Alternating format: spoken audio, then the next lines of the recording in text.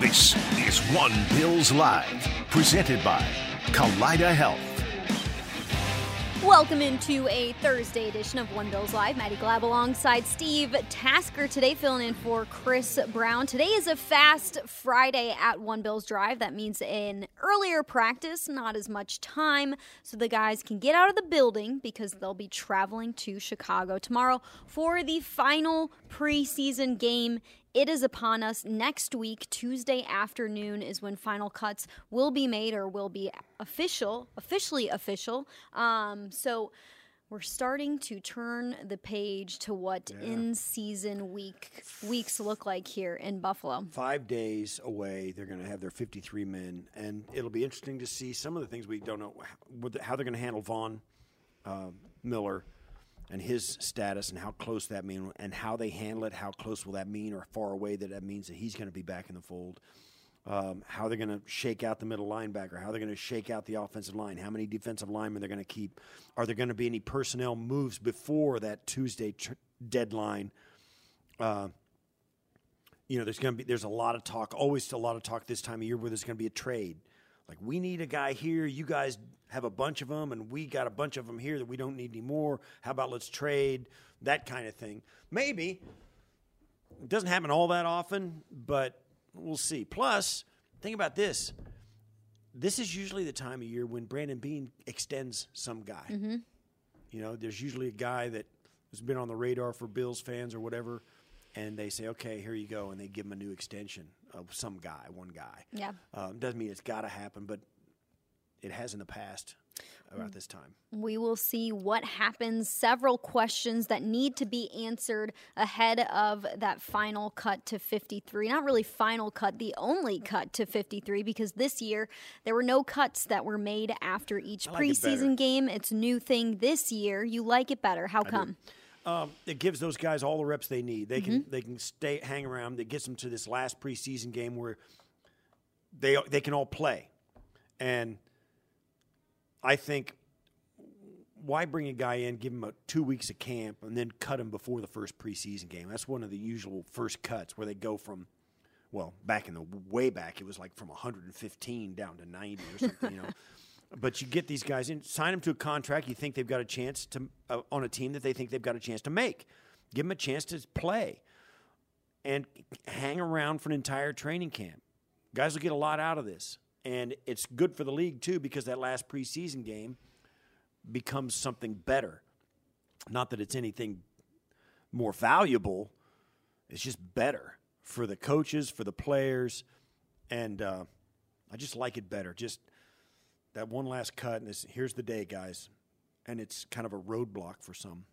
Speaking of guys getting an opportunity to, put some tape together, put some film together, being on the same team for your training camp instead of making several cuts after preseason games. The other thing is these players also get more time within an offense or a defense, so you're going to get to learn the system a little bit better rather than being cut after a first preseason game, then going to a new team and having to pick up that offense. And then the fate of your career is decided on partially how quickly you can pick up an NFL offense or defense, a new one, implement that, and showcase the skills that you have on the field. So I kind of like it for that reason as well. These guys get a full couple of months here in this system to be able to show the coaches, all right, this is how I learned it. This is how it looks on the field for me. This is how and why I believe that I should play a part on this team. Sean McDermott met with the media on Thursday early afternoon. I almost said Friday because today is a Friday in this building.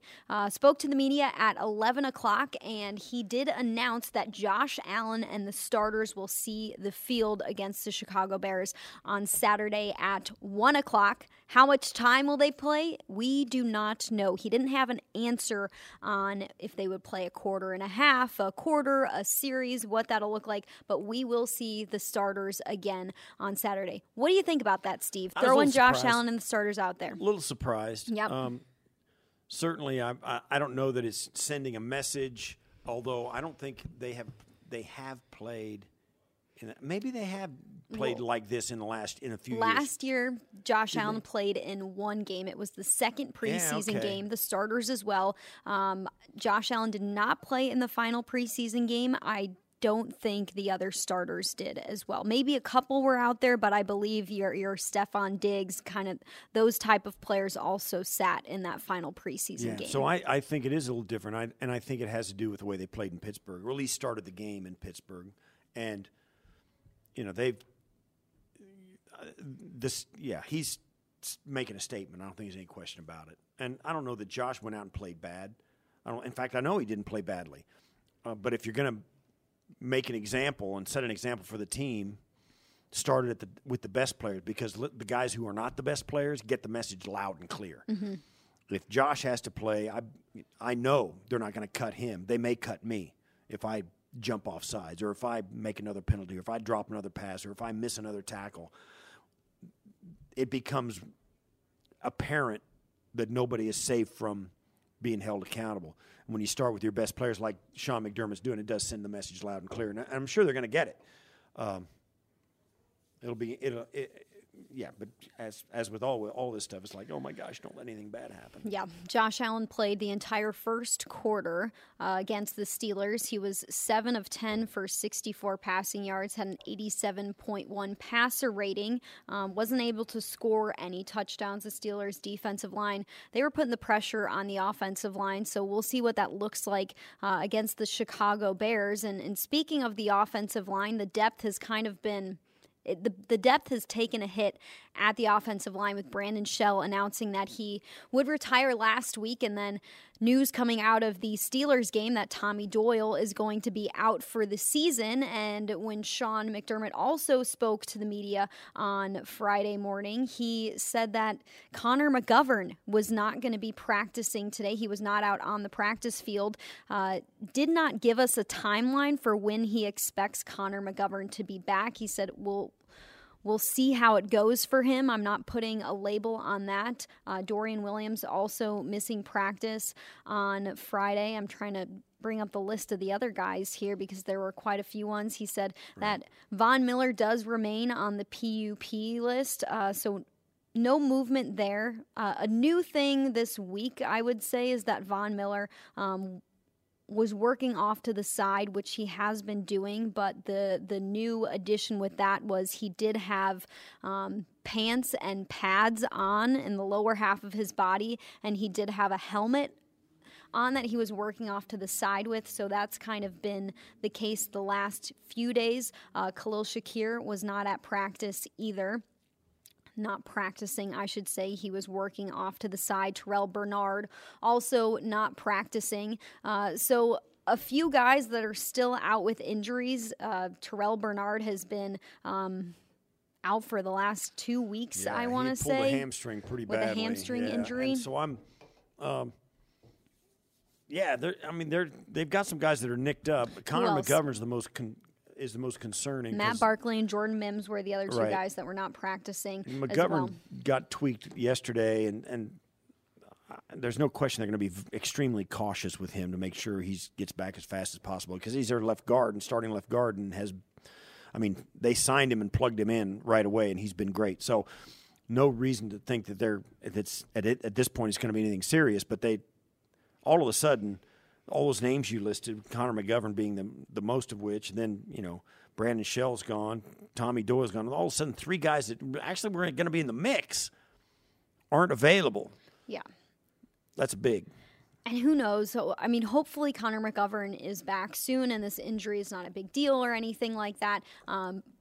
You could look at it as a positive that Sean didn't want to put a timeline on it, because it must not be entirely serious to the point where it's a Tommy Doyle type injury where it's, hey, he's out for the entire season. So hopefully this is something where Connor McGovern can work on it this week and come back and be ready for the season, be ready for that first week of in-season practices leading up to that Monday night game against the Jets in week 1. But you look at this offensive line, you look at the injuries that this team went through last season.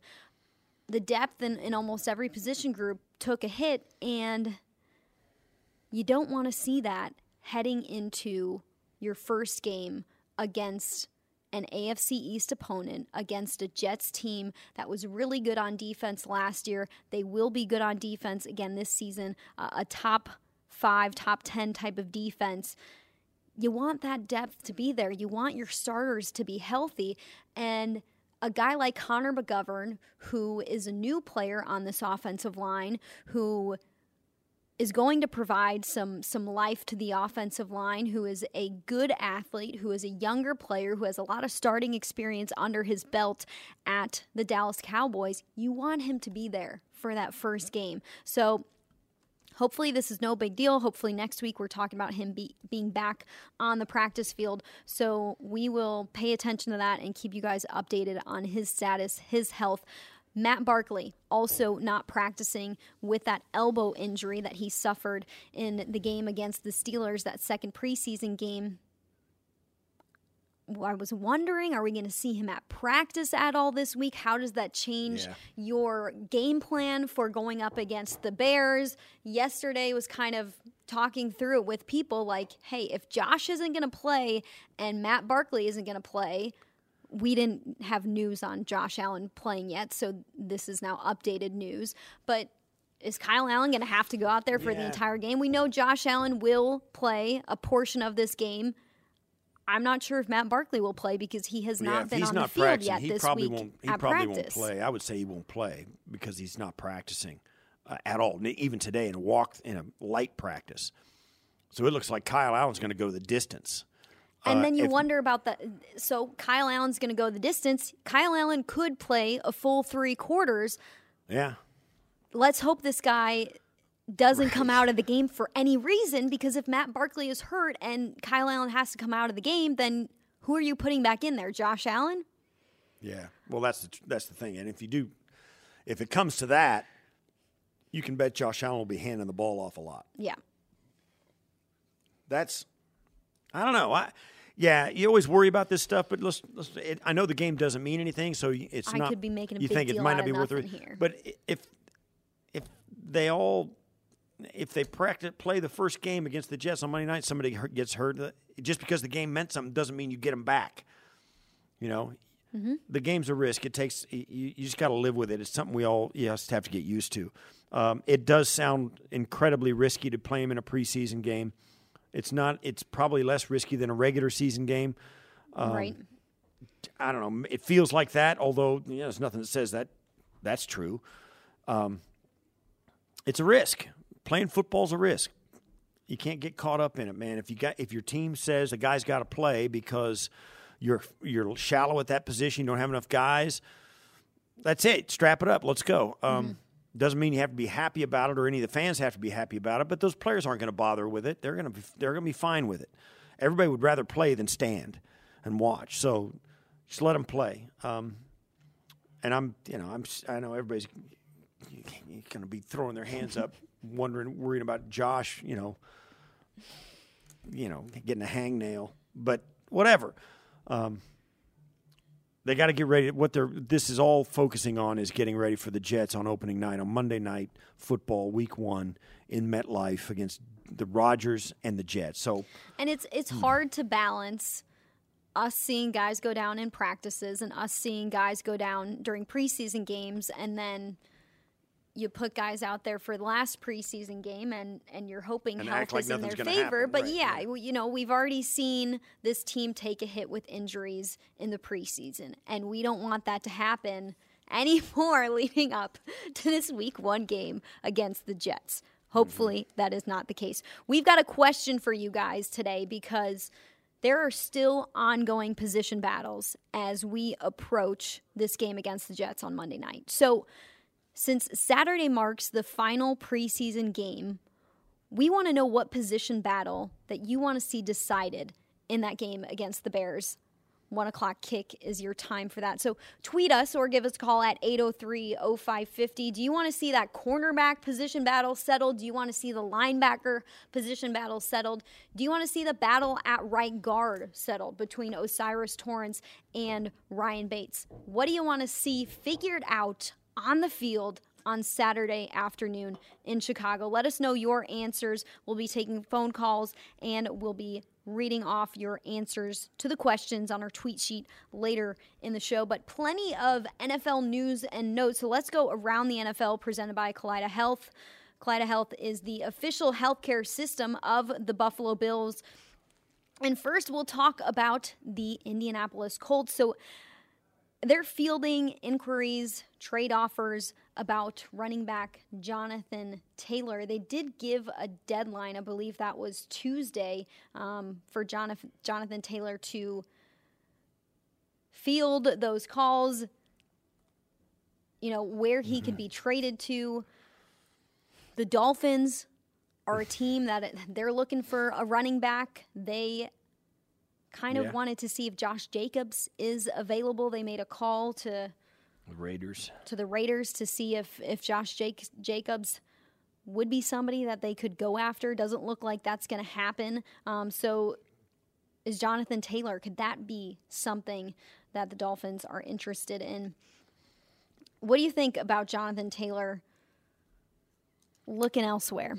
And the Colts granting him permission to do so. I mean, we talked about this a little bit yesterday, and I just don't think the market's going to be anything, John, and particularly the player. He's going to go out and find his trade, and he may come back.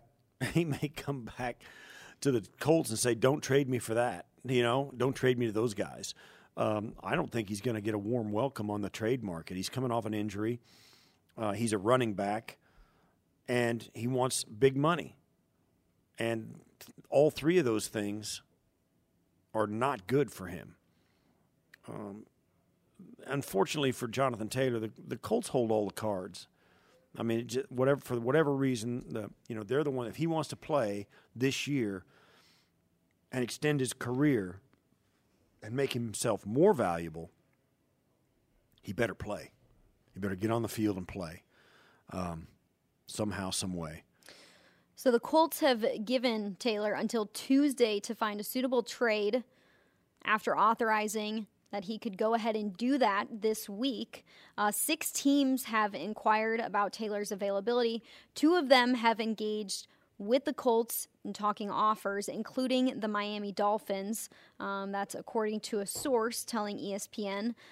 It's unclear, at least right now, whether a team is willing to meet the Colts' trade demands, which have been described by sources as being a first-round pick or a package of picks worth a similar value. First-round pick, running backs, it's tough with that. Yeah, no. Nobody's going to trade a first-round pick for Saquon Barkley, let alone one of these other guys, Josh Jacobs, Jonathan Taylor. They won't do it. Yeah.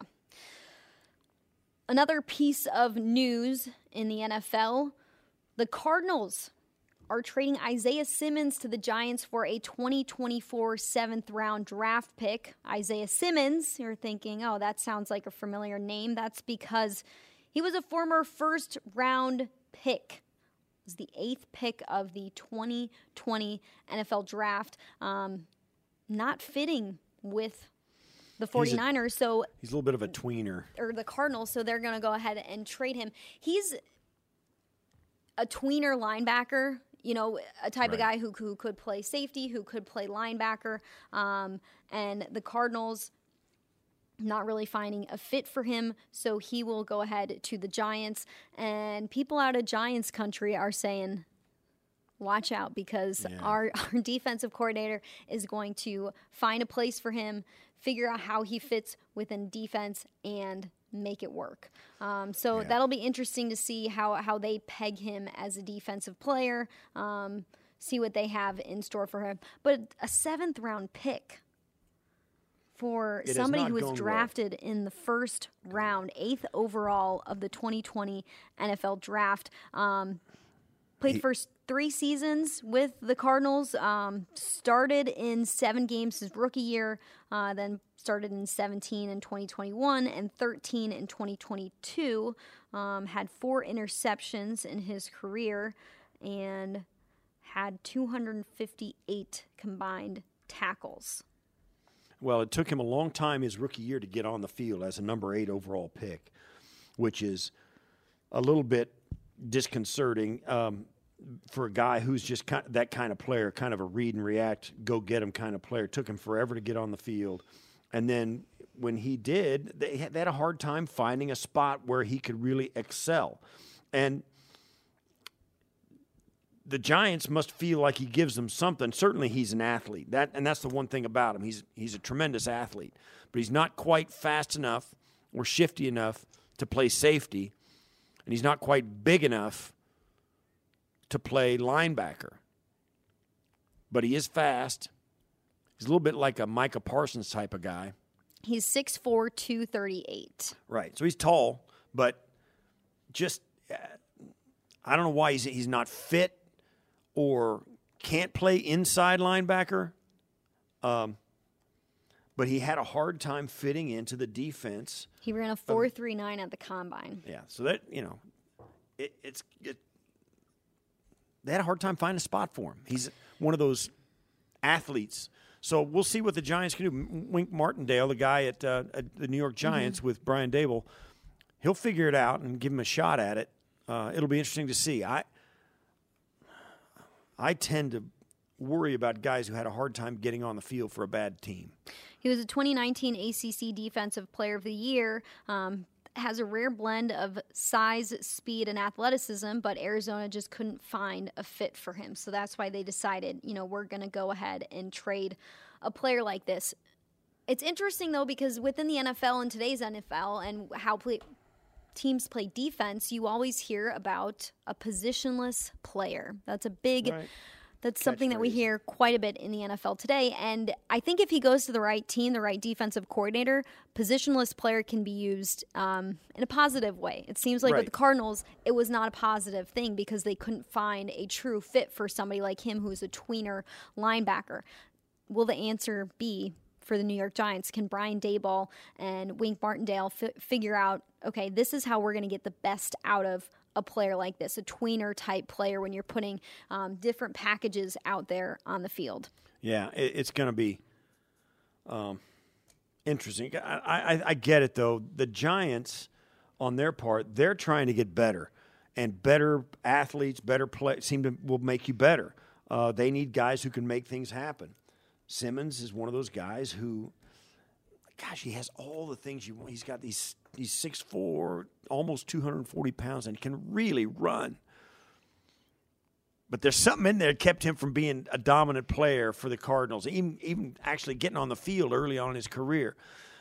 Maybe the game's too intellectual for him at this level. I don't know. Maybe he doesn't have the work ethic. Maybe he's a bad guy. I have no idea. But there is a reason he doesn't fit in Arizona, and that to me is unbelievable. The Giants are obviously thinking what I'm thinking, hey, 7th-round draft pick for this guy. He's got first-round talent, physical 8th talent. 8th overall pick. You get a guy like Brian Dable and Wink Martindale, and they'll say, listen, we got him. And this is the way NFL coaches are. Like, I can fix this guy. Give us a chance. And certainly, I don't care who it is on the Giants roster, Isaiah Simmons is going to be a better athlete than the guy. Mm-hmm. So the Giants got to feel like, hey, if worse comes to worse, at least the guy can cover kicks. Upside. Right? Yeah. Corey Davis, former New York Jets wide receiver, announced he's retiring yesterday. He was a 5th overall pick in the first round of the 2017 NFL Draft. He played for the Titans for a few seasons before playing for the Jets for a season. Announced that he was stepping away from football. And in his post that he put on Twitter and on Instagram, he said that he's been doing some soul searching for some time, man a few words, but feels that it's best to step away from the game. Thanking his family and friends and the Jets organization for supporting him through this process. Yeah, it's if top 10 pick in the draft. 28 years old. I got to tell you, Brownie and I have been talking about this a lot lately, with Brandon Shell retiring, a couple other guys around the league retiring, and now you've got Corey Davis stepping away, and he was a high draft pick, so he signed an extremely lucrative deal even as a rookie, and you just are reminded how difficult this game is, and you get a young guy, 28 years old. Mm-hmm. And he's saying, man, I don't know if I want to do it anymore. You look at your bank account, you've made a lot of money through doing it. the game just asks so much of these young guys, and some of them are just done giving it, and just call it quits. I'll never criticize a guy for retiring. That's for sure. In 2021, he signed a 3-year deal with the New York Jets for $37.5 million. His best season with the Titans came in 2020 when he had 984 receiving yards. Last year for the Jets, he had 536 receiving yards and 2 touchdowns, 32 receptions. So some news out of Jets camp over there. Also, 49ers news. According to reports, Trey Lance has lost the quarterback 2 battle. Sam Darnold has won that. And Trey Lance apparently not at practice yesterday for the 49ers. News also out of the 49ers in San Francisco is that they will try to seek some trade options for a guy like Trey Lance, who I want to say they traded a few picks to move up for him in the NFL draft when they drafted him. They moved up to the 3rd pick in the 2021 draft and took Trey Lance, and he was supposed to replace Jimmy Garoppolo. Which he did. He had a few games, and then he got hurt, and then Brock Purdy came in. And Brock Purdy did what Brock Purdy did, won the job. Yeah, that's a big swing and a miss. And Trey Lance was going to be. Yeah, that's a big swing and a miss for the Niners on a quarterback. But I get it. Yeah, the Bills franchise, we went through it for a couple of decades looking for the right guy, trying to find a franchise quarterback. And you think for sure you've got this guy pegged and he's going to be the guy and he looks good and it's going to be great. And it doesn't. It just doesn't work out for any one of a million reasons. And now it happens to other teams as well, not just the Bills. Trey Lance, the number 3rd overall pick in the draft, and they're moving on. And he got beat out by Sam Darnold and Brock Purdy, who is close to being a guy named Mr. Irrelevant. I mean, he was drafted so low. So it's unbelievable how badly teams can miss on these guys. They traded 3 first-round picks and 1 third-rounder to move up in the NFL draft in the 2021 draft to acquire the number 3 pick, which they used on Trey Lance. The thing is with a guy like this, do you think he got the shot that he deserved?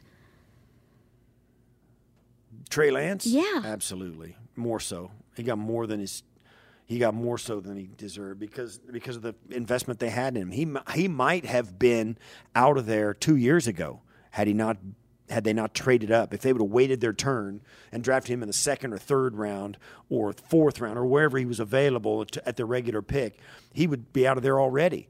But there's 3 first-round picks and a 3rd in there. They had to give him every possible chance, and they brought him along slowly as well. I mean, they gave him every chance to apply himself, to get better in the offseason, to make his way and get good enough. Practice, watch film, learn the offense, watch other guys run the offense while he's sitting there in this incubation process, and he couldn't get it done.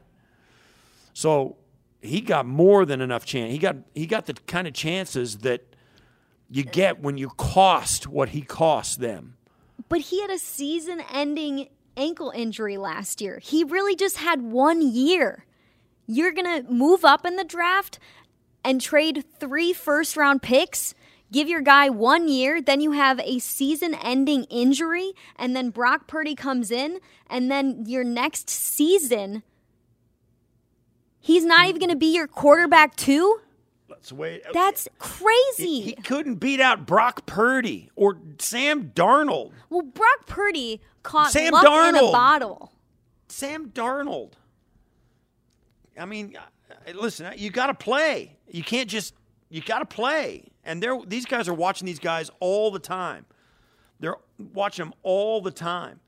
And all of a sudden you get to the point where every guy that you've brought in, Jimmy Garoppolo – Brock Purdy, Sam Darnold, all the other guys that they've had over the years, Trey Lance couldn't beat a single one of them out. The only reason he got the job last year is because everybody was gone. They got rid of everybody who could possibly beat him out. And then the guy they brought in off the Brock Purdy, who is just a Charlie bag of donuts, has now stolen the job from him. I would just think if you spent that much on him, you would maybe want to keep him around for just a little bit longer, even if he's not going to be the starting quarterback. But hey, if you can trade and you can find something for him, then maybe you're doing the right job. I get it, yeah. But to trade 3 first-round picks... This is his 3rd year. And he's off your team in his 3rd NFL season. Dude didn't even get through his rookie contract with his original team, and he's out of the door. You might say... And I'll say this too. Whose fault is it? His fault or the coach's? Well, it's... Or both? It's a good question. It's a fair question because I think in San Francisco with Kyle Shanahan, they've got a roster that is ready to win now. They're not there about developing some young guy and wait until his 5th year, his 3rd year. In the 3rd year, even coming off an injury, mentally, you should be way out ahead of everything. And he doesn't seem like he is. I don't know. I think year 3, even if you're not going to be a starter, you moved all your chips to the middle and you said, we're all in on this guy. I understand they've got the pieces. I understand they're in win now mode, but I think it's crazy for them to now move on. Yeah. With the guy that you traded so much for to move up in the draft for. And now you're like, you know what? We're going to see if other teams want him because we don't want him. Ugh.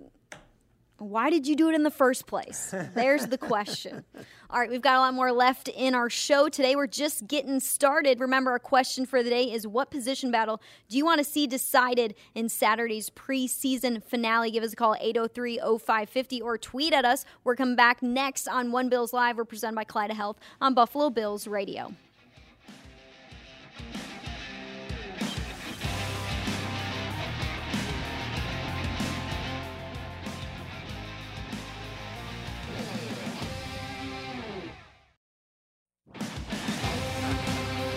All right, we're back on One Bills Live. We're still talking about Brock Purdy and Trey Lance and Sam Darnold. You think Brock Purdy is unexplainable? Yes, because I think as a quarterback, there are some quarterbacks who just come out of the woodworks who got drafted way lower than how they're playing on the field. Kirk Cousins. Like Kirk Cousins. 4th rounder. And you really can't explain it. Tom Brady, 6th rounder. The scouts just missed out on what they saw on the field was not how this guy is playing in the NFL today. Who knows how long Brock Purdy is going to look incredible in a 49ers uniform and be the starter of this team. Let me just point out what you're saying here. You're saying Brock Purdy with all of at the time of these games, with all of 8 months with the 49ers, he is being, I don't know, what do you say, coddled. I mean, he just got promoted, just let him play. As opposed to Trey Lance, who they invested 3 first-round picks into, I don't think 3 years of his coddled. career, and now because Brock Purdy came in 8 months did what Trey Lance has never been able to do, you think Trey Lance is being mistreated? Okay, Trey Lance has played in 8 NFL games. I know. Well, he's started in 4 in his career. He also had an injury in the first season that he played in the NFL in 2021. He was coming out of games. He was coming in for Jimmy G. When Jimmy G would come off the field, there was that first game that he played in, significant time, which was week 4 of the 2021 season. He relieved Jimmy G, who came off the field and was hurt. They lost that game. So then he kept playing, but then he was injured in week 7, so this guy didn't really even see consistency in his first NFL season. Then in the 2022 season, he played in 2 games before suffering a season-ending ankle injury. So there's also no consistency with that. And then he comes back in 2023 to compete, does not win quarterback 2 job, according to reports. Sam Darnold beats him out. Brock Purdy is going to be the starter for the 49ers. Brock Purdy has also played in only 9 NFL games, has started in 5, so he's made more starts than Trey Lance. Do you know exactly what you have in Brock Purdy yet? You don't. He's played 1 NFL season. Not even one. He's played part of an NFL season. I think, sure, you could see the writing on the walls in training camp, like this guy is going to be our guy, but he's only played one NFL season. I'm not saying that Trey Lance is the answer for the 49ers. I'm just saying, how can you bail on him when you invested so much in him from the start, from the jump? Your scouts believed in him, your coaching staff believed in him, your owner probably believed in him as well, and now you're done with it. Yeah. And Brock Purdy has had about the same amount of experience. Sure, he's played better when he's been on the field. It was really fun to watch him in those first few games when he came out. It was like, who is this guy that is wheeling and dealing for the 49ers? But let's go back to Josh Allen and what Josh Allen did in his first few seasons as a Buffalo Bill. After year one, it was like, this guy is raw. Things need to get better for him. Completion percentage was a big deal for Josh in his first year. Need to get that number up. Need to get the consistency up. Need to get the chemistry up with his wide receivers. The Bills didn't know after year one with Josh Allen, is this going to be our guy for the future? I don't know. See, here's the thing. It takes a couple seasons to know that. 18, his rookie season, they didn't want him to play. He was forced to play because of the Nathan Peterman debacle. And so then he goes in at 18. By the end of, and you could see, even casual fans, let's go back to Josh. I mean, you could see the potential, even casual fans could see Josh Allen play better from 1 week to the next week to the next week to the next week to the next week. By the end of 18, remember, he single-handedly almost beat the Miami Dolphins, and it was a drop touchdown at the last play of the game off the guy's face mask, the tight end for the Bills. I can't remember his name. The tight end for the Bills, off his face mask, or the Bills win that game. That's the one where Josh ran circles around Kiko Alonso all day. He almost did that single-handedly. So at the end of that season, his rookie season, you know what? That's the guy. Forget about it. That's the guy. You knew it at the end of his rookie season. Now, 2019, they came in and they had some work to do. But in 19, they got to the playoffs, too, behind Josh. And that, remember, they had a 16-point lead at halftime of the Texans game, right, in that playoff. So all of that stuff going on. Josh was the guy, and you could tell he was getting better and better and better. There was a top end that he was going to reach. You could tell that early on.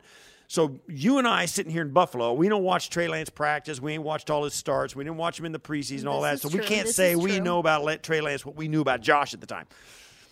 But somebody out there is watching him, and they don't think he can outplay. And I'd hate Sam to chuckle. Darnold. I'd hate to chuckle when I say Sam Darnold, but Sam Darnold. So I get it that Trey Lance has got some athletic ability. He's got a live arm, no question. And he might even be a kind of a cooler, kind of slick backup to Josh because he's more like Josh, right? Mm-hmm.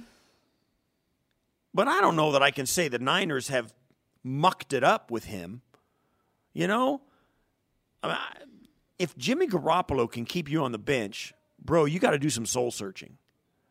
You know? If Sam Darnold beats you out of an offense that you've been running, this being your third year, and Sam Darnold comes in and beats you out, that you got some serious soul searching to do. But is it really his third year if he was out like all of last season? Out doesn't mean he was on Mars. I mean, he's in the building watching. He's watching film. He's with these guys. I mean, he knows this stuff. You got to be able to execute something you've been in and around for 3 years. And I'm not saying he's a total loss. And we'll see how Jimmy Garoppolo plays in Vegas. Mm-hmm. But Jimmy's not setting the world on fire, or hasn't yet. His greatest claim to fame was that Bill Belichick was going to trade Tom Brady and keep him. Or so we've heard. Yeah. So I don't know. I'm having a hard time, like. And I get it too. Being Trey Lance is, and I don't want to laugh, make a joke, but being him is tough. You get traded to the San Francisco 49ers, traded up by the San Francisco 49ers. They give up 3 1s and a 3. how are you going to live up to that? Right. How are you going to, unless you are a Josh Allen or a Lamar Jackson or a Pat Mahomes or a Joe Burrow or even a Justin Herbert, you can't, you don't live up to it. Anything less than getting your team wins by your own two hands without any help from your teammates, like Josh has done, like Mahomes has done, you know, you're not going to live up to 3 firsts and a third. So there's that. Man, oh man, 3 years is a long time, though. Yeah. I think it's a bigger question on the 49ers. This what were you thinking? I think this is going to be his 4th year, right? This is year 3 for him. Okay. All right. That does make it. I get it. So it's 2 full seasons. Yeah. Where he's played in 8 games and started in 4 across 2 seasons. Brock has started in 5 and played in 9 in his first season last year. And the point that I make about Josh and early on in his career isn't to say that we didn't know if Josh was going to be the guy. It's how does this improve from year to year? And the Bills were able to see that in Josh from year 1 to year 2 to year 3. Brock Purdy is entering year 2 in his NFL career. What we saw in 9 games from him was insane. Can he do that in year 2? I mean... Well, here's the thing. Hope so for the 49ers' sake. The 49ers thing, but here's the thing, Maddie. He can't just do that. He's going to have to do more. He's got to take it to the next level. Yeah, you got to go. You got to go. You got to keep going. Completed 67% of his passes. You got to keep going. Because I think, even with Kyle Shanahan, who's a brilliant play caller and offensive mind, even with him pulling the strings, you got to be able to give Kyle Shanahan more at his disposal because of your skill set. You got to expand so that the offense can go new places. There's also a lot of pressure on him this year, on a young guy in year 2 in your NFL career when you didn't know you'd be the starter when you came onto the team. You were backing people up, and then the guy you were backing up got hurt, so it was your time to go in because there was nobody else who could play at that position, and now you're entering your 2nd NFL season, and you're a part of a team, which is awesome to be a part of a team who is in win-now mode. Well, that's just it. There's pressure because it's win-now. It's pressure. Go ahead. See what you can do, 7th-round pick. Yeah, that's where the pressure comes from. They got their go-to win the Super Bowl. You got people pick Aaron Schatz picking the Bills and the Niners in the Super Bowl. I mean, you got some guys, people who are, looking at that roster saying, if there's a problem, it's you. I mean, he was the final pick in the 2022 NFL draft. And have all this riding on his coattails, that's a lot. Good for him. Good for him. Yeah, but you're right, though. He does gain a little something by taking the Niners where they went last year in those 9 games because he was really good. And I guess the here and now always outweighs what you did for me back then and Trey Lance. And the investment they put in Trey Lance, I mean, they're still paying that price. And to have him be the 3rd guy and they're saying, like, we'll listen to offers on him. Man, oh, man, things change a lot in 24 months. What's going to happen? What's his future going to be? I hope that he goes to a team where you are around the right coaching staff who can mold you into the player that is the best version of yourself. How come that coaching staff can mold Brock Purdy and not Trey Lance? That's the question. Yeah. It's him. It's not Brock Purdy. It's not Kyle. It's him. That's where it's at. If you're in a place for 2 full years and you can't hold off the last guy drafted and a guy who's been a bust at 2 different stops, it's you. It's not Kyle Shanahan. It's not the Niners. It's you. That's why he is on the trading block, in my opinion. It doesn't make him a bad guy. But it ain't working in San Francisco. Yeah. And it works for other guys in San Francisco. Maybe he can go somewhere else and find the right people. Because it wasn't, whether it's him or whether it's the 49ers or whether it's both of them, there may be a better match out there for you. That's all I'm saying. Think about this. who do we know who's now a head coach who had great success molding a young quarterback? Brian Daboll and the New York Giants. Yeah. That throws a little pebble into the calm waters of my mind. There's little ripples going all that. I could see. Now I don't know that the Niners would love him but the NFC East better than the NFC West, wherever else. The Giants just traded for Isaiah Simmons, the guy we were talking about in the opening segment. Which I'm excited to see how he works in that defense. I am too. We'll see. And That's cool. Trey Lance would be really intriguing. And it'll be intriguing to see wherever he goes. Yeah, it will. Yeah, and maybe he's just a bust, and that's his NFL story. Maybe, but the New York Giants have that guy somewhere. who knows how to fix guys, so we'll see. Interesting. All right, I'm done talking about this, I promise. Right, I promise we're moving on to Bills-focused content, talking about the position groups that you want to see decided on Saturday afternoon against the Chicago Bears in Buffalo's final preseason game before they head into the regular season week 1 against the Jets on Monday night. It's right around the corner. Don't go anywhere. We're One Bills Live. We're presented by Kaleida Health on Buffalo Bills Radio.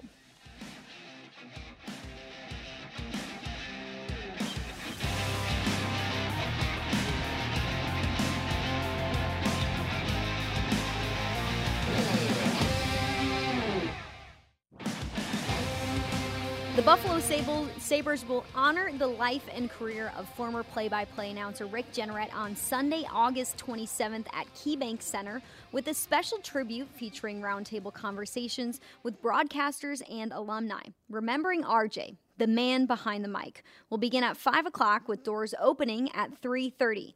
General admission tickets are free to the public and are now available. The event will also air on MSG and stream live on Sabres.com as well as the team's official social platforms. As part of special programming, alumni in attendance will share stories of the Sabres' legendary broadcaster who passed away August 17th at the age of 81. That's going to be an incredible night to be a part of. I'm looking forward to seeing the stories that come out of that. So many people have a story to tell about RJ.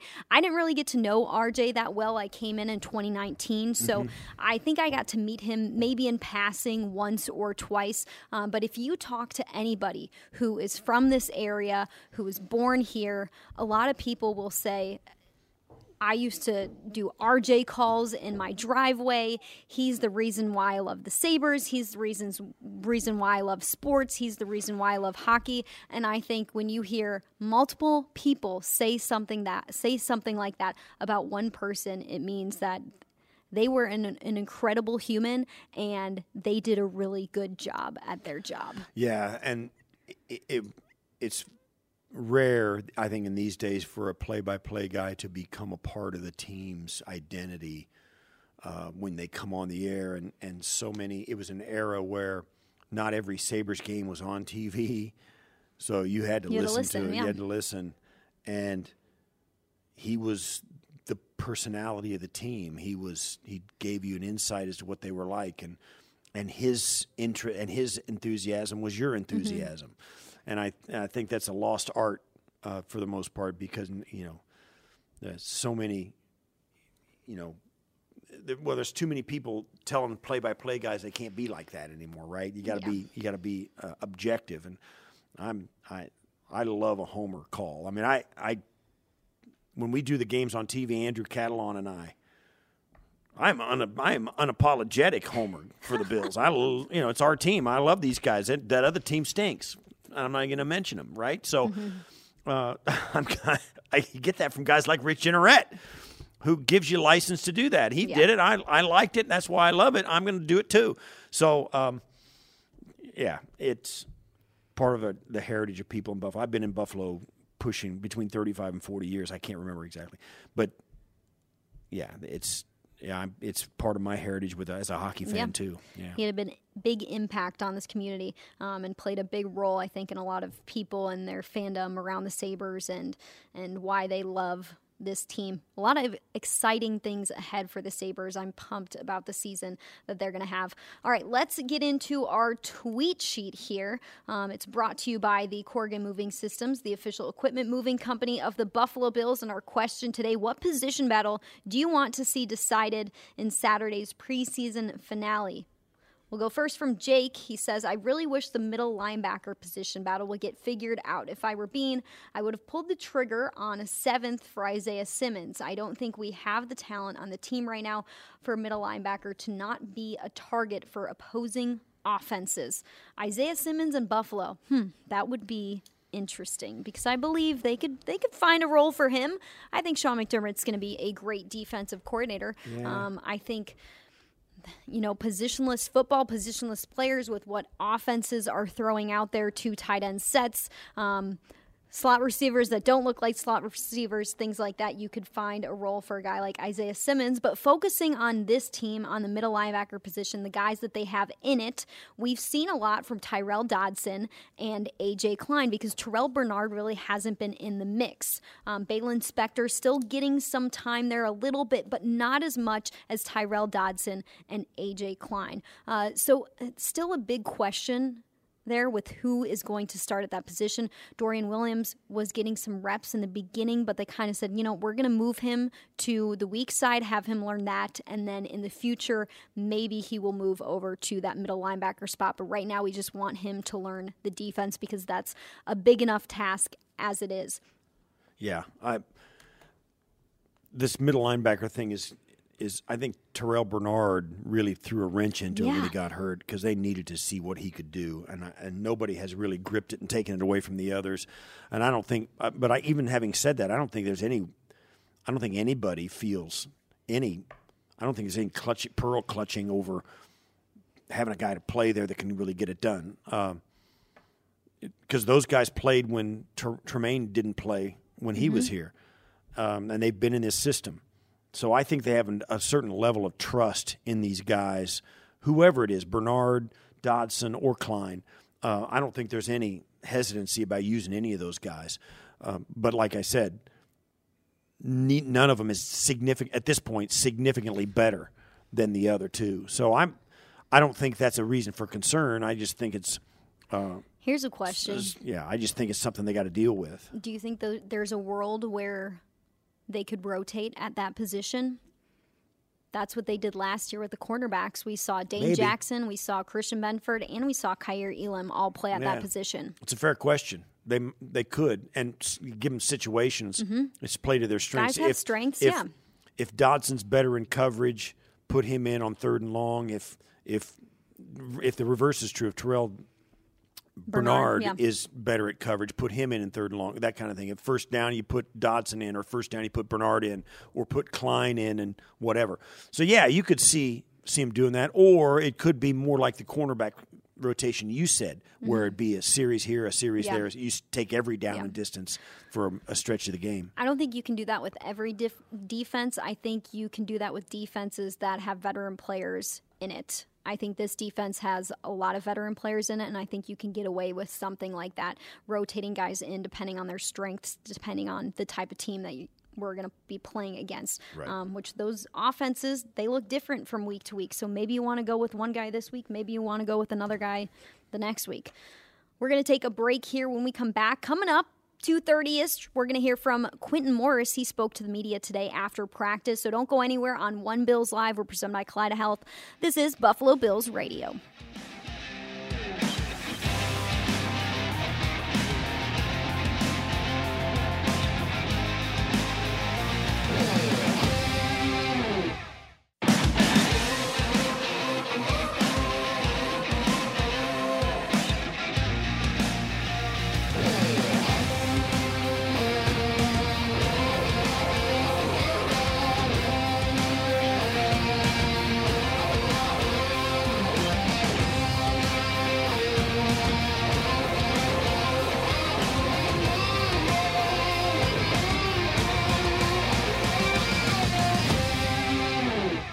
This is One Bills Live, presented by Kaleida Health.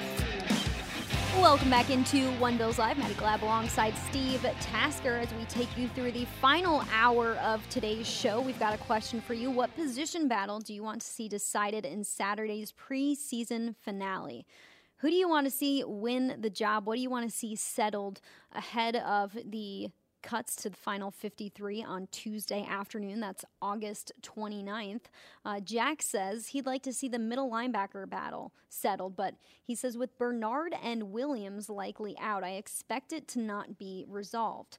That's Terrell Bernard and Dorian Williams. He says Sal Capaccio has wondered on air if the starting Mike linebacker may currently not be on the roster.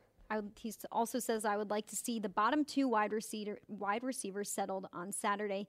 Andy Isabella, Justin Shorter, and Tyrell Shavers. Sounds like Shakir may not go. Yes, Khalil Shakir has not been practicing this week, so his status for Saturday's game is up in the air at this point. What do you think about the potential of the Mike linebacker not being on the roster yet? I think that's... Is that a little too late? It's too late. Yeah, I think that's... Now, that doesn't say they won't bring a guy in, but he ain't starting on opening day. Yeah. There's no way. There's no way. Opening day is September No 11th. way. Today is August 24th. After everything we've seen about what that is, all these guys coming in, and these guys have some pedigree. A.J. Klein's been in the league for a long time, knows this defense really well. Dodson has been here for like 3 or 4 years in this system playing behind Tremaine Edmonds. Metakevich has been in there playing. And now Terrell Bernard is going into finishing up his second full training camp and having played on the team for an entire year. So you're not going to have somebody come in and get the depth of knowledge they need. Balin Spector's still in the building.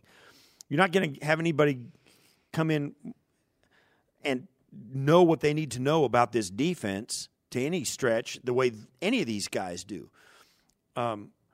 Plus, in the intangibles, defensive coordinators everywhere, and we haven't specifically asked Sean McDermott about this, but you want a guy at middle linebacker who is known and respected by his teammates. He's telling them what to do. And there's a lot in that. There's a lot. It means something more than just getting the play call.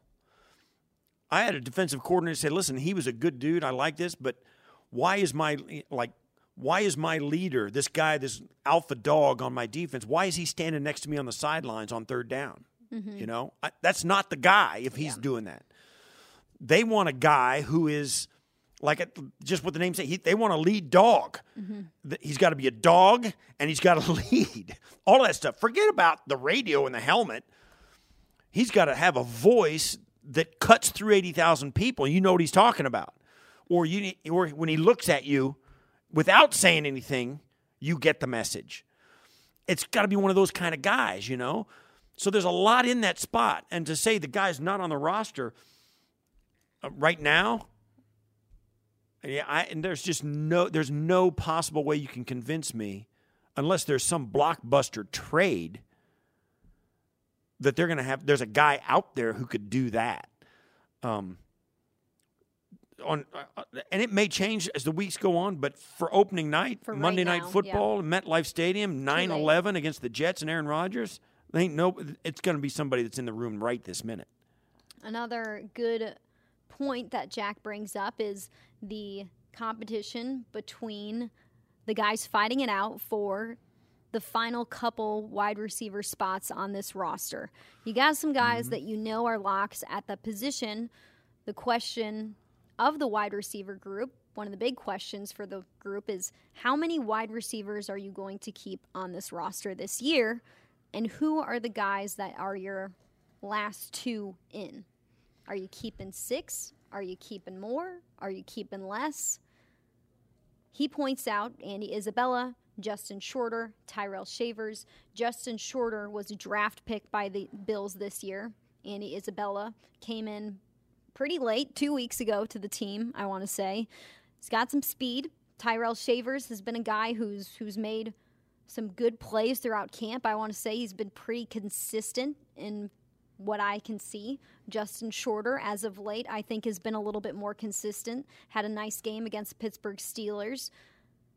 What do you think about fighting it out for those final couple spots on the roster for that wide receiver position group? There's a lot of guys. Yes, fighting there's a for lot those of guys. one or two spots. And they've all flashed to me. They've all had their moments. With the 13 guys on the roster, I can maybe think of one or two maybe that I can't remember saying, wow, look at that guy. You know, all of them. And so you think the only 3 guys they brought back were Diggs, Davis, and Shakir. Everybody else is brand new. There's no John Brown. There's no Cole Beasley. There's, those guys are all gone. There's no Isaiah McKenzie. Those guys are all gone. So they only have 3 guys that are incumbents. And Justin Shorter is the exact same draft status as Khalil Shakir. So which one of those outweighs the other if they're equal? Yeah. You know what I mean? And then you've got Andy Isabella, who was a higher round draft pick by another team, and he was off Arizona, went to Baltimore, and was with them for a cup of coffee. Like this, he was there this last offseason. It seemed like the moment he left Baltimore, he was on the Bills. So I think they were eager to grab him. And when he showed up, I mean, obviously they knew what they were getting. He's fast. He's flashed big time. I think he's almost assured a roster spot. But what do I know? He was a second-round pick by Arizona Cardinals. Yeah, and he's got the abilities, the athleticism to warrant a second-round pick. Yep, he's got speed. That's for sure. Yeah. Khalil Shakir was drafted by the Bills in the 5th round. So was Justin Shorter. Justin Shorter was drafted in this year's NFL draft. Khalil Shakir was last year. He put some tape together last year for the Bills. I want to say he had like 10 catches. It wasn't too much, but you started to see that uptick toward the end of the year when you really started to see a little bit more out of all the rookies when they hit the field for the Bills. James Cook is included in that, as well as Kyer Elam and Christian Benford. Christian Benford kind of came on strong, but Kyer Elam flashed a little bit at the end of the year. So did James Cook. Bummer that we're not going to see Khalil Shakir on the field on Saturday. We don't know that for sure. Bummer if we do not see him. He hasn't been practicing this week, so we'll see maybe if something happens tomorrow and he's good to go. Shakir had 10 catches for 160 yards. Yeah. So the last couple spots of that wide receiver group, that's going to be interesting because it's the question of how many guys do you keep and who do you like based on what you already have on the roster. Another guy, Bills News Consolidated, says O'Cyrus Torrence will get his 3rd test against a weak Bears front that the Buffalo Bills dominated with a run-pass option last year.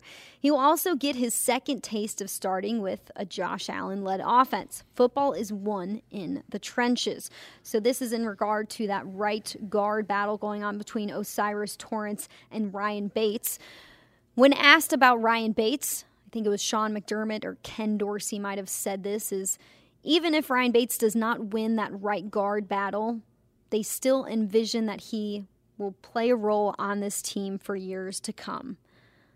And I think that means that they really look up to him with the depth that he can offer on this team. There's very few guys that can rotate along the offensive line like Ryan Bates can. Yeah, I don't think it's a question of who's going to make the team.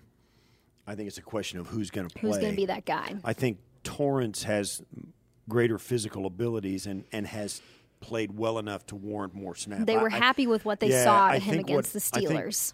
O'Cyrus seems to me a guy who, with his physical abilities, is just better set up to handle those inside rushers and the big weight that those guys are down inside.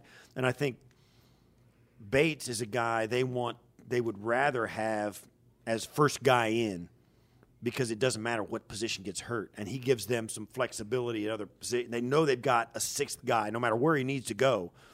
And if say, for instance, Deion Dawkins goes down, you can have a swing tackle with Kessenberry or Vandermark or whoever it may be to move from side to side. But inside, Bates could play center, guard, or whatever, And then, David Edwards could be a guy that you hang on to as well. He could be either guard as well. So I think they've got their neck deep in really good players. And Osiris Torrance's physical gifts put him at the top of the list just because he can stand up to big-time defensive tackles, and the Bills are going to see a ton of those. And I love to see the Bills see and realize that they're getting what they wanted out of Osiris Torrance. They're seeing what they saw on tape when they started to scout him and started to think about, okay, this is a guy that maybe can work on our roster. We like the traits. We like his size. We like that he can still be quick with the stature that he has, with the type of body type that he plays with. And I love that they've seen that translate already. Sometimes for rookies, it takes a little bit longer for an offensive lineman to come into the NFL and play with these big bad guys up on the defensive line and get a taste of what it's like to go up against some of the best NFL players. The Steelers are no joke on the defensive line. They've got TJ Watt on their team. Yeah, you're going up against some guys. Yeah, they played and for well, them to be happy with what he did against the Steelers on Saturday, unfortunately that was a loss for the Bills, but just like with some of the other rookies, for Dalton Kincaid to be playing the way that he's played in training camp, for Osiris Torrance to still be in this battle with a veteran on this team, I think says you're doing the right job, scouting staff. You're bringing in these guys who it's translating on the field in training camp. They're playing with some of the best players in the NFL. They're rotating and in battles against some veteran players, and you're seeing it work out. And hopefully we can continue to see that once the NFL season begins, but kind of already to be able to see we made the right pick with this guy. I love that that's happening for this team. Don't forget, he's 6'5", 347.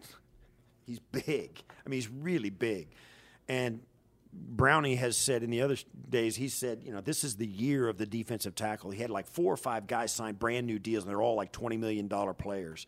They're big and athletic, and you got to have a guy like that inside on your offense who can stand up to it. Mitch Morse is 6'5", 3 Bills. And on the other side, Connor McGovern is the same thing. Connor McGovern is a big dude. He's 6'5", 318. The Bills got bigger and more athletic down inside this offseason, and younger. And that's a big help to a guy like Morse, who's not young. And with Bates in there to back him up, with David Edwards standing at the ready to come in, they stay big even when they go to their second-line players. So I think Osiris Torrance has been it's been everything they thought he would be, and hopefully a little bit more. Yeah. I've been impressed with his athleticism. You watch his highlights. He's got strong hands. He's got strong hands, and he stands up point. against bull rushers. But also, when the guy starts to go side to side and try and fake him out, his feet are quick enough to keep him in front. He can go side to side quick for a 350-pound dude. Yeah. He's sturdy, too. That's been the most impressive thing for me, because while you play guard, there's not that much room in there because you got a tackle on the outside and a center on the inside. Once that ball's snapped, they start to spread out. There. His athleticism and lateral movement have been really impressive to me, and his ability to recover. So I think he's exactly the guy they thought he would be, and I think he's going to be the guy going in, just by the fact now that he's taking all those snaps with the number ones, and he's not giving them up. Yeah, we'll see what that looks like on Saturday against the Bears, if that changes at all in the rotation that we see up there with Josh and the offensive line. It almost seems now, too, Maddie, that McGovern's not rotating out, Mitch Morse ain't rotating out, Dion and maybe Spencer we're starting Brown, to see what the group and looks like. Osiris is not rotating out. I mean, they don't rotate guys. They've kind of stopped. To me, at least in the games, they've stopped throwing different. Now, once Josh comes out and stuff, now everybody starts rotating in this, and you'll have the same guys in playing different spots and all that. But while the Josh was in there, you're not rotating any of those guys up front, and that tells a lot to me. Here's a sneaky battle that is really could just be going on because Connor McGovern got hurt. We don't know what his status is for the game. Sean McDermott said that he was not going to be practicing today. We didn't see him at practice, at least on the field practicing. Sean McDermott also said, we're not sure what the timetable is here. We're just going to see how it goes. So let's go, Buffalo says, now that Connor McGovern is hurt, I'd like to see both David Edwards and Alec Anderson get to work at guard. Also, I'd like to see Richard Goriage work at right tackle. I think CB2 is decided. Let's talk about that left guard spot with the absence of Connor McGovern. If you're on the depth chart on BuffaloBills.com, Connor McGovern is a first-teamer. David Edwards is a second-teamer. Ike Bucker is a third-teamer. Alec Anderson is listed as a third-teamer on center, but yes, we have seen a lot of shifting, a lot of rotating. Like you said, Steve, once Josh Allen came out of the game against the Steelers and Matt Barkley and Kyle Allen came in, we did see a lot of shifting, a lot of rotating. What does that look like at left guard if Connor McGovern is not able to go on Saturday? Yeah, I would say David Edwards gets plugged right in to left guard, and he's every bit as big as those guys I was talking about. He started for the world champion Rams 2 years ago at guard. So he's a big dude, and he's got some experience. That's what I would expect. I think Alec Anderson, you said it, Alec Anderson played tackle at UCLA as a college senior, came to the Bills, and last year was his first year. He was a rookie last year, and they worked him at tackle. They gave him right tackle, a few reps at left tackle, some guard, all that. This year he's been guard, and what he looks like to me, it looks like they're trying to get Alec Anderson to be the exact kind of player Ryan Bates is, where he could, because he's a smart kid and tough, you can put him at guard, you can put him at tackle, you can put him at center. He's going to compete hard, and he's got big enough physical abilities to do that. He strikes me as the kind of guy with the mentality of a Ryan Bates that he's going to be a guy that you can plug and play, and he's going to have that's going to be his calling card. He'll be smart, tough, and able to play 5 different positions on the offensive line. So, and I think, having said that, I think that's what goes on behind the scenes. If a lot of people don't put thought into this, Aaron Cromer is trying to get all 10 or whatever, however, well, how many guys are there? There's offensive line, there's 16 guys. Whew. He's trying to get all 16 of those guys to play their best at whatever position they have or whatever combination of positions they have. And he's giving them the reps that will allow them to do that. And I'm noticing Alec Anderson, playing different slots. That's his best ticket to being the best pro he can be, is maybe not having one position where he gets slotted in like an Osiris Torrance, but letting him use his intelligence and his toughness to be able to play 5 spots so that he'll get a roster spot and start there with a roster spot. And then when you get a chance to start because of injury or whatever, then you stake your claim and you stay there. Like an Ike Butker did before his Achilles injury, that kind of stuff. Yeah. Those are kind of the stories that go on behind the scenes when they're trying to formulate this roster. Because it's not just about formulating the roster, it's about developing your players. And guys like Alec Anderson and the tweet that we just read is one of those guys that could benefit from a minor injury ahead of him. You may need some guys to step up in the absence of Connor McGovern and Brandon Shell retiring and Tommy Doyle out for the season. This gives opportunities for younger guys to get some important and valuable reps in live tape, live game action against a team like the Chicago Bears. These are opportunities where you can step up and you can shine. You can show your worth, your value.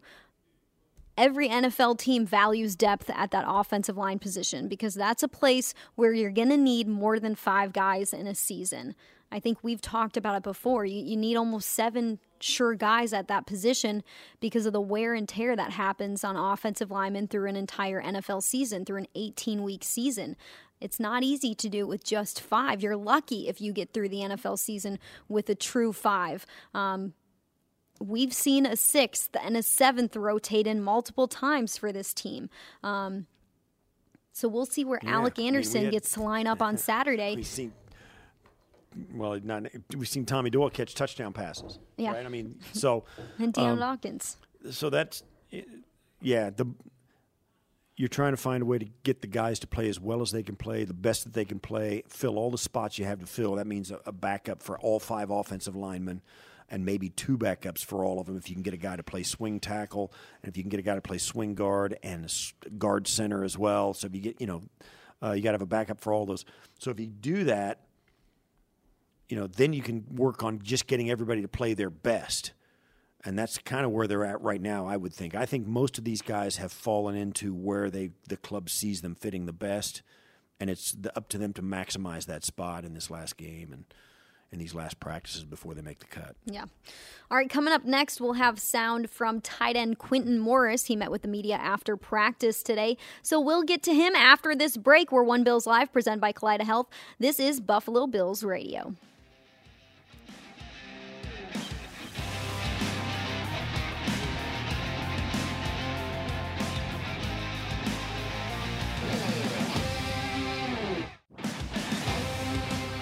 Welcome back to One Bills Live. We were telling you we had some Quinton Morris sound. He spoke with the media today after practice. So let's get over to Quinton Morris and hear what he had to say after Thursday's practice.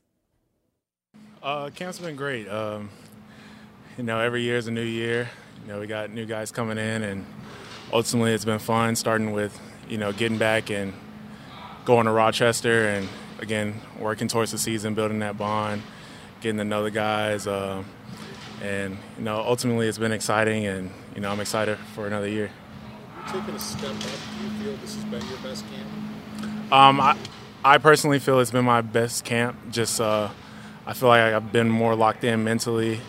After having this going on my 3rd year, just having some time in the offense, I'm able to go out there and it's less thinking and more playing fast, but I like to believe that I've taken a step from developing my game in the route running and catching the ball, and also run blocking.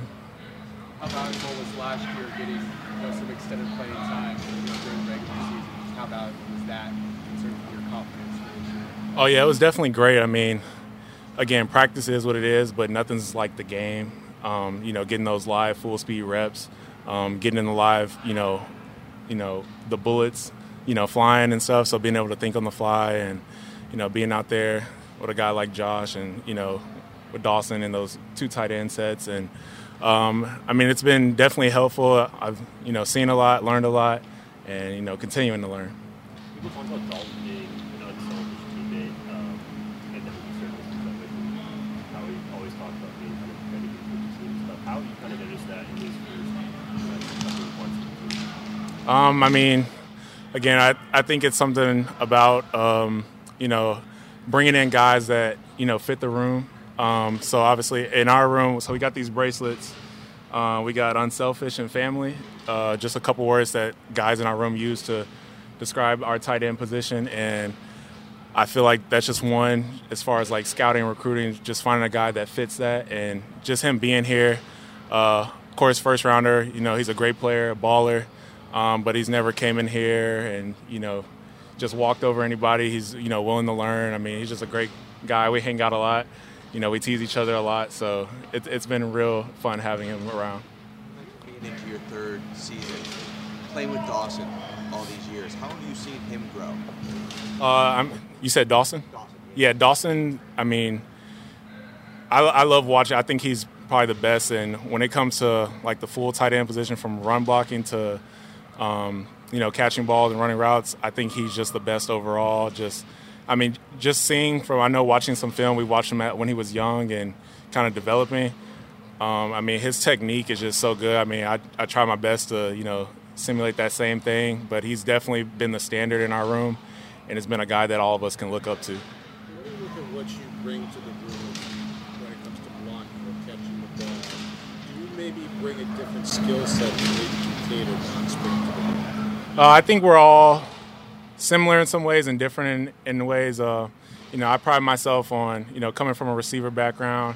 I pride myself in, running routes and, making sure I catch anything that's thrown my way. Something that I've been developing, moving a tight end like my junior year in college at Bowling Green, and maybe playing a year and a half because of that COVID year under that position, and just having to come in and learn from the guys. And Rob's been very great just as far as helping me technique-wise, and that's something that I've been trying to improve my run game, footwork and stuff. So I definitely think I've been developing there. And overall, I mean, my job is to, be ready for when my number's called, and ultimately special teams is, where I plan on helping.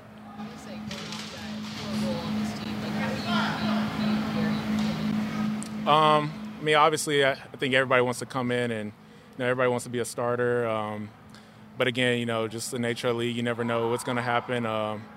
Again, I mean, it's a long season, and, we work through it, and, I'm looking forward to, fulfilling whatever role it is that, the team has for me. And if that's strictly special teams, I'm here for it. If it's, getting to run, maybe some 13, 12 personnel, I'm here for that as well.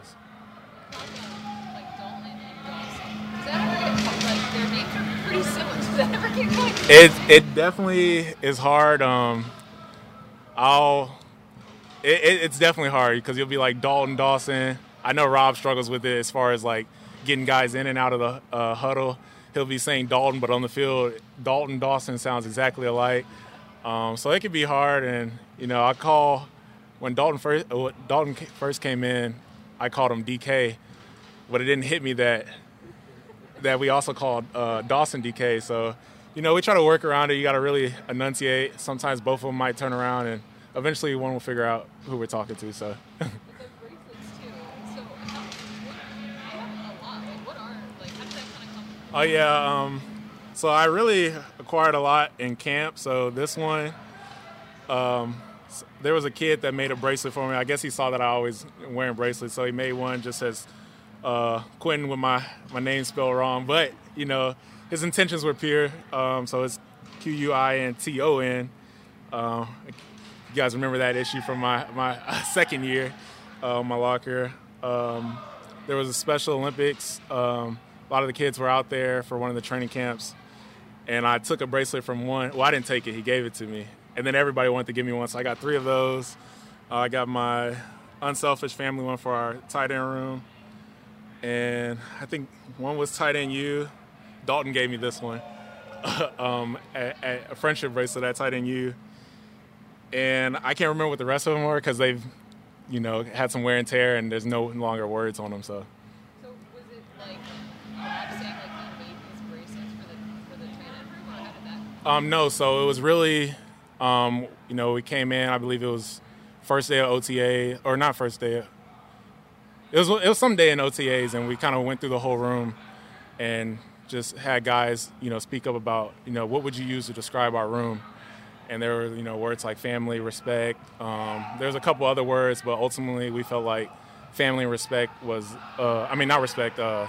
family and unselfish was the best way to describe our room. Just, the tight end position, you got to get in there and block, and, you'll get rewarded when you get rewarded. But really just doing the dirty work that, some guys aren't willing to do. When you have 2 tight ends on the field, whether it's you and Dawson or Dalton and Dawson, the expectation is defenses are going to stay in nickel. Do you think you guys will be able to run the ball on nickel defense with your 2 tight ends? Oh, yeah. I think we'll be great, running against nickel. I mean, it's obviously a mismatch. We're talking about a guy who's used to covering, slot receivers, probably 190, 200 pounds. And you got, tight ends that you're looking at 240 plus. So, it's expected that we should be at an advantage when that's happening. And then, of course, being able to mix it up, run in, pass out of those positions. And we've all seen what Dawson can do. And obviously we know what Dalton can do. And, I feel like I match up pretty good in those and running and passing as well. So I think we'll be great. The practice today, seeing Mike Vick, what was that like for you? It seemed like everybody wanted a picture with him. Yeah, so me and Reggie actually picked up on a hunch that he might be coming in. So we didn't see him. We thought he might be in the team meeting this morning. Didn't get to see him. And then we're at practice, and I think Reggie tapped me like, Vic's back there. So, I was trying to stay locked into what I was doing, but I might have hit a little stretch and, looked over my shoulder. So, I mean, it was obviously exciting getting to see him and meet him, and I was able to sneak in a picture, so I was happy about that. But, I mean, he came over there and talked to us, and, gave us a little bit of his story. I mean, it's Mike Vick. It's not like we don't know too much about him already. But he really just talked to us about, finding whatever it is that spark that we need to, take that next step. Like when you were in middle school, I'm guessing he was with the Eagles. I mean, was he, when you were a kid, did you just pick the Falcons on Madden? Oh yeah, I'm picking Falcons or Eagles, and I might do two-step hitch, and I'm taking off with them and trying to get all the yards. But yeah, I'm definitely a big Madden person. So I was definitely using Vic, and also just a fan of just kind of how he changed the game. And he's just one of the greatest players, to ever pick up a football as well. So. It's interesting to think about it, but Josh Allen is kind of like the modern version of that. Like, kids are playing with him and talking about the numbers when the release came out, over 1 billion rushing yards last year in Madden. Is that kind of cool to be playing with him? Oh yeah, it's great. I mean, I play Madden a lot, and I only use the Bills, so it only feels right. And plus, we're pretty good on there, so it's definitely exciting. Getting to, play with somebody that's, on the, I think guys grow up and, something I always wanted to be is on a Madden cover, and just to, be playing with somebody like that who's just a great player in general, great guy. And he actually also gave a lot of us copies, and he signed it for us. So I think that's going to sit somewhere in a case for me. Say again? Oh, yeah, I definitely throw myself in, every now and then. If I'm when I'm playing my friends, just to, joke around with it. But I also let, Dalton and Dawson get some reps in there too. All right, that was tight end Quentin Morris speaking to the media after practice today. He is all nice team. One of the nicest guys on the roster, I think. Going to be part of the tight end room this year. Dalton Kincaid, Dawson Knox, Quentin Morris. Is he the third tight end in regard to the final 53? How many tight ends do they keep on the active roster? You would think if this team is going to play more 12 personnel, that would mean you need another guy on the 53. Have 4. Yeah. Yeah, so Quentin Morris is in. That means, Jay Sternberger or Joel Wilson are going to make it with Quentin Morris. Yeah, it's interesting because they've never done that. They haven't done that for a minute. Lee Smith was the last guy I think that they kept. Maybe they had 4 guys. So it'll be interesting. Well, all that's going to come out in the wash. One other thing, too, is, and not just because, I used to do it a lot, but I don't think covering kicks is going to play as prominent a role in roster formation as it once did. The fair catch is going to come in and on kickoffs and all that stuff is going to change things up. Yeah, I agree. Quentin Morris, we'll see what his snap count is on Saturday against the Chicago Bears. He's had a really consistent camp, caught a lot of passes, excited to see what the future is for him on the Buffalo Bills team and on this roster. We've got a break coming up. When we come back, we will close things up here on One Bills Live. We're presented by Clyde Health on Buffalo Bills Radio.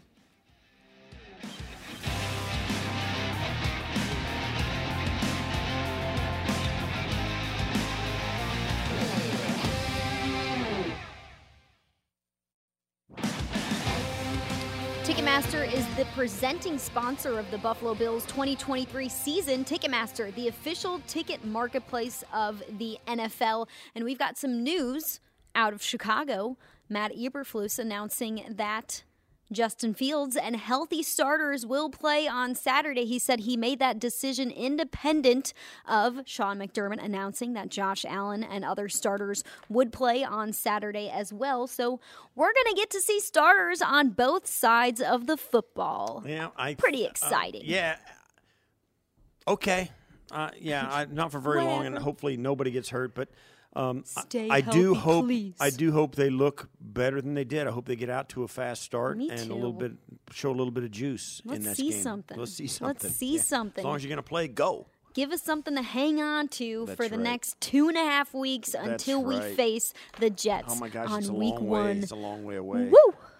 It's almost here. I can't believe it. Last preseason game. I'm ready for it. All right, tomorrow it's going to be me and Chris Trapasso. Mike Sando will be on as well. We'll see you tomorrow from 1 to 3.